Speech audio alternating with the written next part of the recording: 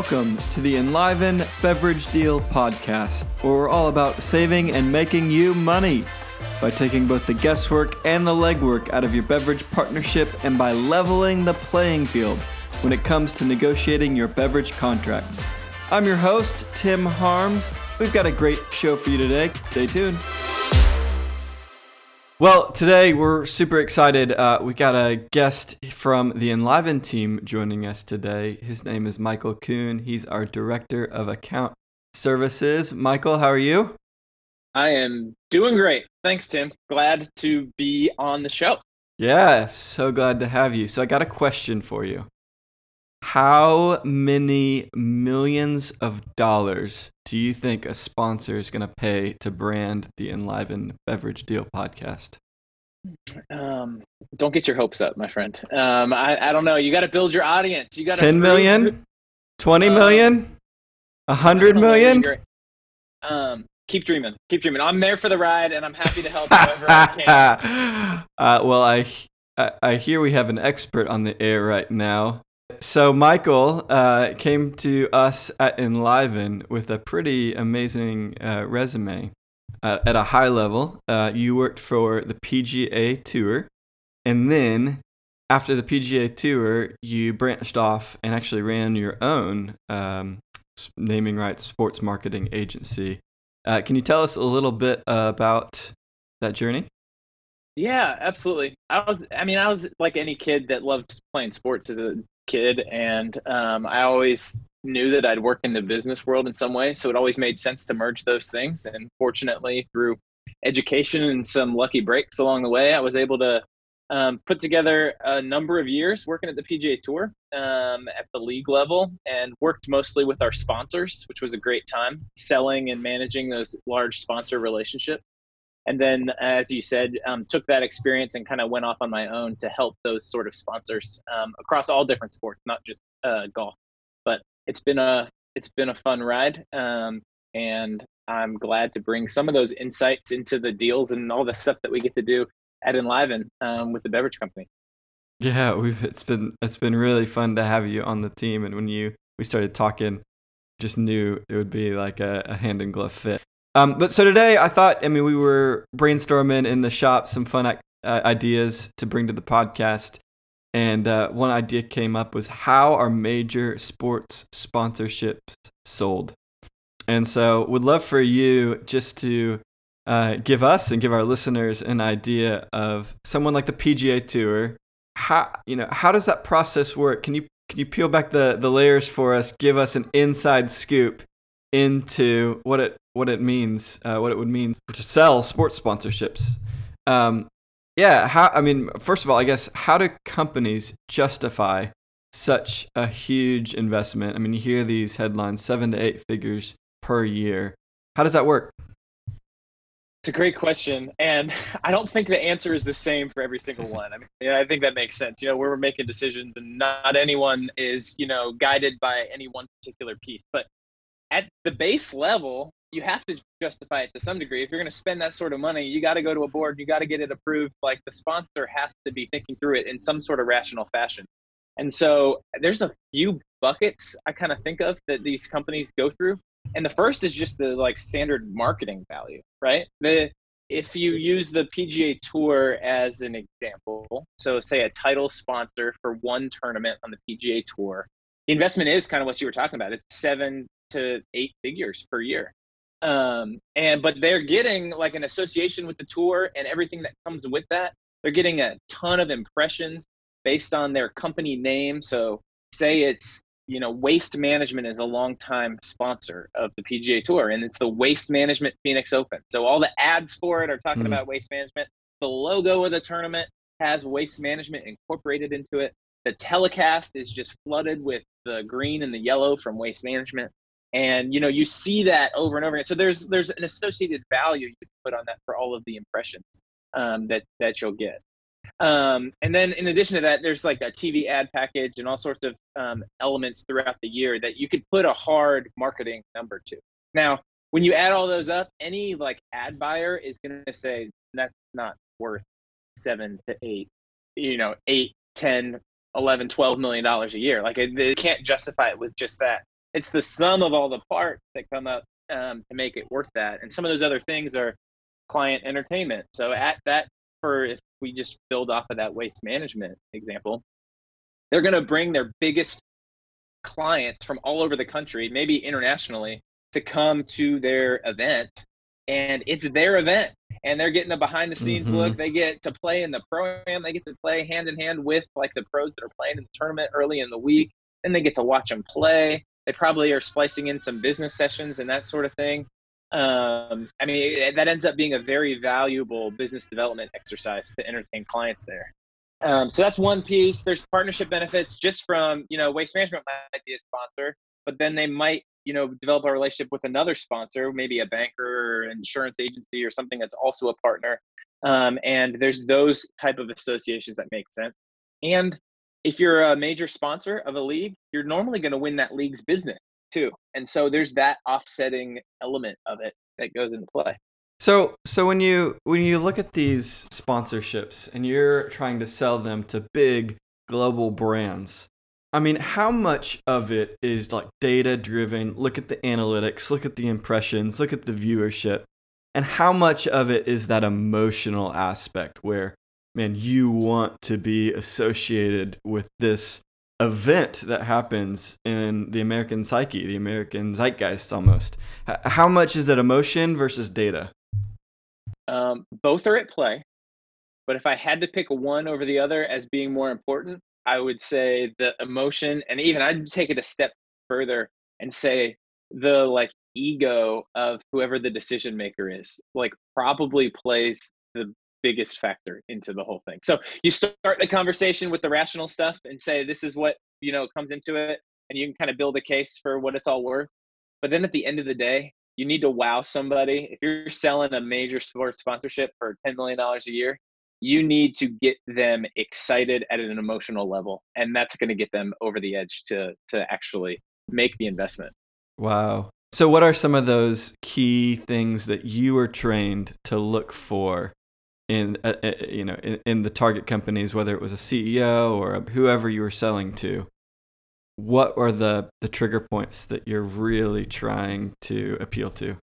Well, it's great whenever you have an existing relationship. So like, just if you continue on the golf example, if we were trying to sell to somebody, the best case scenario was if you knew that they were already a big golfer or golf fan, or maybe they're good friends with, a professional golfer already, and you have that kind of connection. So, at the end of the road, the person making the decision is already inclined towards the sport. Like, then you can start at the lower levels, work it up, or however it needs to happen, and you know that you're sitting in good shape. But one of the things that you can always do, no matter who you're talking to, I think, is take something off of the page. We're all like used to seeing in the business world, seeing presentations, seeing decks, seeing proposals, and you read something and you can see the numbers and you think through it rationally. And that's one thing. But when you can see it and you can start to feel it and sink your teeth into it. And what I'm saying there is during a presentation, instead of just speaking about it, instead of just showing, an image on the screen, a video with some music. So for example, if Enliven wants to be a title sponsor of a PGA Tour event down the line, what I would imagine the folks at the PGA Tour would do is they would leverage all of the content and their entertainment assets to build a custom video, and they would then lean even on their broadcast partner like CBS, and they would have Jim Nantz provide a custom audio intro for the Enliven Championship in Nashville, Tennessee, coming to you live for final round coverage. And it shows like the whole opening graphic with our logo on the screen, and it zooms in and out, and it's like all of a sudden this went from just being an idea to like actually coming to life. And that's how it's a pretty simple way, but it takes a lot of steps, but really quickly you start to appeal to somebody's emotions and can get them a whole lot more excited, and something you can sink your teeth into a whole lot more than just reading something on a page. Yeah, absolutely. I can definitely see that. There's so many tie-ins to our business too. So as I think about this, it obviously takes a long time to run through this process to do it justice. My question is, what happens if you cut that process short, or you short circuit the whole process? there's so many stakeholders, like it's not a simple thing. And even if a CEO or a decision maker is inclined towards golf and has stated that they're in and they would like to do it, you still have to go through the process of taking the rational approach and providing Mhm. as much information as possible for the marketing value and all the other elements and ways in which you can activate. At the end of the day, it's a platform that you're for a sponsorship. You're buying a platform, and then you as a company, you have your brand objectives and your marketing messages that you want to get out to that golf audience. Maybe it's to the broader public and you're a consumer facing company. Maybe it's more just for the entertainment aspect and you're just looking to maximize that. So you might do like a Mhm. huge global summit and really blow it out on site for that 1 week with the golf. We had one partner that it was one of the big accounting firms, was the sponsor of one of our tournaments, and they used their tournament as their biggest entertainment avenue every year, and they brought people from all over the world, and they brought the biggest speakers. They had like speakers like Malcolm Gladwell come and speak during the week of the tournament. And so they had a business session and they had speakers like that going on, and then they'd go to the golf course, and then they'd have a big dinner on the beach and that sort of Mm. thing. Uh, And so, but you gotta talk a sponsor through that process and like, what is it going to look like? What's mhm. important to you? How Man. are you going to maximize this? It's not just as simple as saying, this is what it's worth. Here you go. Because you got to think a few steps down the line towards implementation and really how it's going to work. Because at the end of the day, the property, the league, whoever's selling the sponsorship wants that sponsor to be around. So you can't sell it short. You can't, fast track it because it's going to set everybody up for failure. And at the end of the day, a good partnership is one where everybody goes into it eyes wide open and gets value from it, on both sides. And so, as much as you can do that on the sales side of things, the better. Yeah, man, there's so much that's I'm thinking about our business. Our clients oftentimes, want to treat Coke and Pepsi like big commodity companies. They're just providing a bunch of volume, so they're trading volume for price. But what you're talking about is actually selling the brand company and guiding them through a process, helping them see what the partnership could mean, courting them, expanding their vision for all the different ways they could activate on the property. And once they have it, it's a little different. It's much more work. It's approaching it from a different lens. You're putting the brand company, you're putting them on the stage. Really, you're not just expecting them to come and compete on your terms or do things for you, but you go through the work, it yields so much more. I mean, it's worth the effort.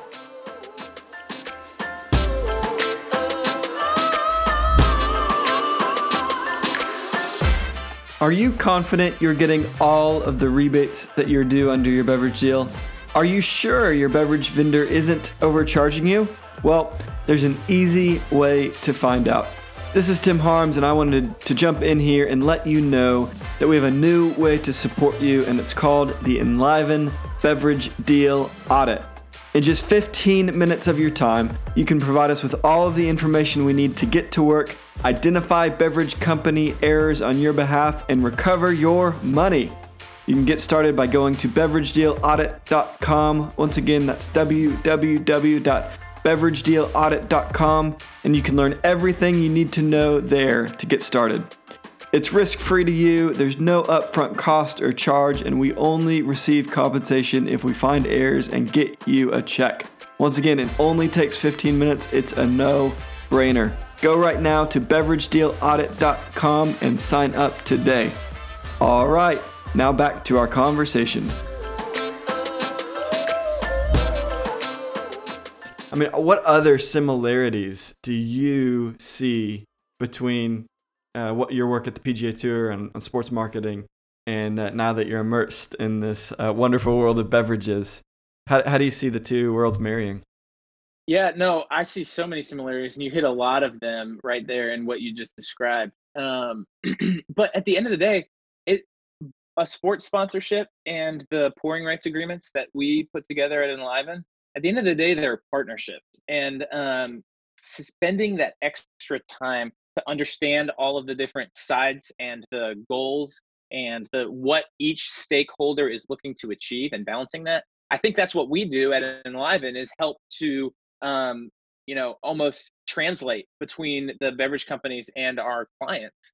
And it's really, really valuable. And at the end of the day, a partnership should elevate both parties. And I see that happening with our relationships with our clients and the beverage companies, just like I saw it happening with some of the successful sports sponsorships that I've worked on over the years. So that's one thing. Another thing that's interesting that I always have enjoyed watching, just being a competitor myself, playing sports growing up as a kid, was just the competition that's in play in the marketplace. And so in the sports world, it's a little bit, we've been talking about title sponsors, but there's official sponsors that typically own a category. So like MasterCard, for instance, is the official credit card of the PGA Tour at the moment. So that means that American Express cannot be the official, does not have any rights to advertise or promote in association with PGA Tour. And that's a competitive play. A lot of the motivation for a MasterCard to hold that position and pay for that, marketing position within the, PGA Tour sponsorship structure is to keep a Visa and keep an American Express out of play. We see the same thing in the beverage world. Coke and Pepsi don't want the competitor to come in. And we benefit from that whenever we bring both to the table and allow them both a fair chance at competing. It's the same situation in the sports world. You bring all of the sponsors to the table and the cream rises to the top and they get to benefit from that exclusive right. Yeah, well said, well said. I would argue even more so in beverages because Coke and Pepsi have a ubiquity strategy, right? They want to be everywhere and they want their competitor nowhere. So ratcheting up that fear, ratcheting up the greed is a key element. One point before we go off, as far as tying sports partnerships with beverage partnerships, one of the things that I've had a lot of fun seeing is the tie. All the beverage companies have their sports sponsorships locally in the cities in which they operate. And so I have had a lot of fun watching them use some of those assets and the benefits they receive from their sports partnership and then leveraging them with their beverage partner. And so, for instance, at one of the airports we work at, they have appearances that they get with players from the local NFL team in Philadelphia with the Eagles, and they basically ran a promotion where whoever sold the most water or sold the most carbonated beverage, whatever it was able to win an experience bowling with Zach Ertz from the Philadelphia Eagles. And so those sort of things, like the relationships tie in and overlap and help one another. And knowing the elements on the other side of a sports partnership is helpful for leveraging within a beverage partnership because the broader scope of what's going on within the beverage company and all of the relationships they have. So it's fun to see those things intermingle. Awesome. Well, Michael, it's been such a pleasure. Hey, before we go, so I'm sure PGA Tour came with some perks. Who's the most famous person you met with while you were there? I mean, the most famous golfer is Tiger Woods. There's no doubt. And I had a chance to meet him. I've met Jack Nicklaus too, which is pretty, another generation. And I think I was almost more speechless to meet Jack Nicklaus. But both of those guys, golfers are all great. I mean, they're all like so good at interacting with anyone and do a bunch of great things. Well, Michael, man, thank you so much for coming on and for shining a light on what happens behind the scenes, how we get MasterCard, the official sponsor of the PGA Tour. I appreciate you coming on. And whenever you get the official sponsor of the Enliven Beverage Deal podcast, please let me know. I'll let you know first. No problem. All right, Michael, thank you. Yeah.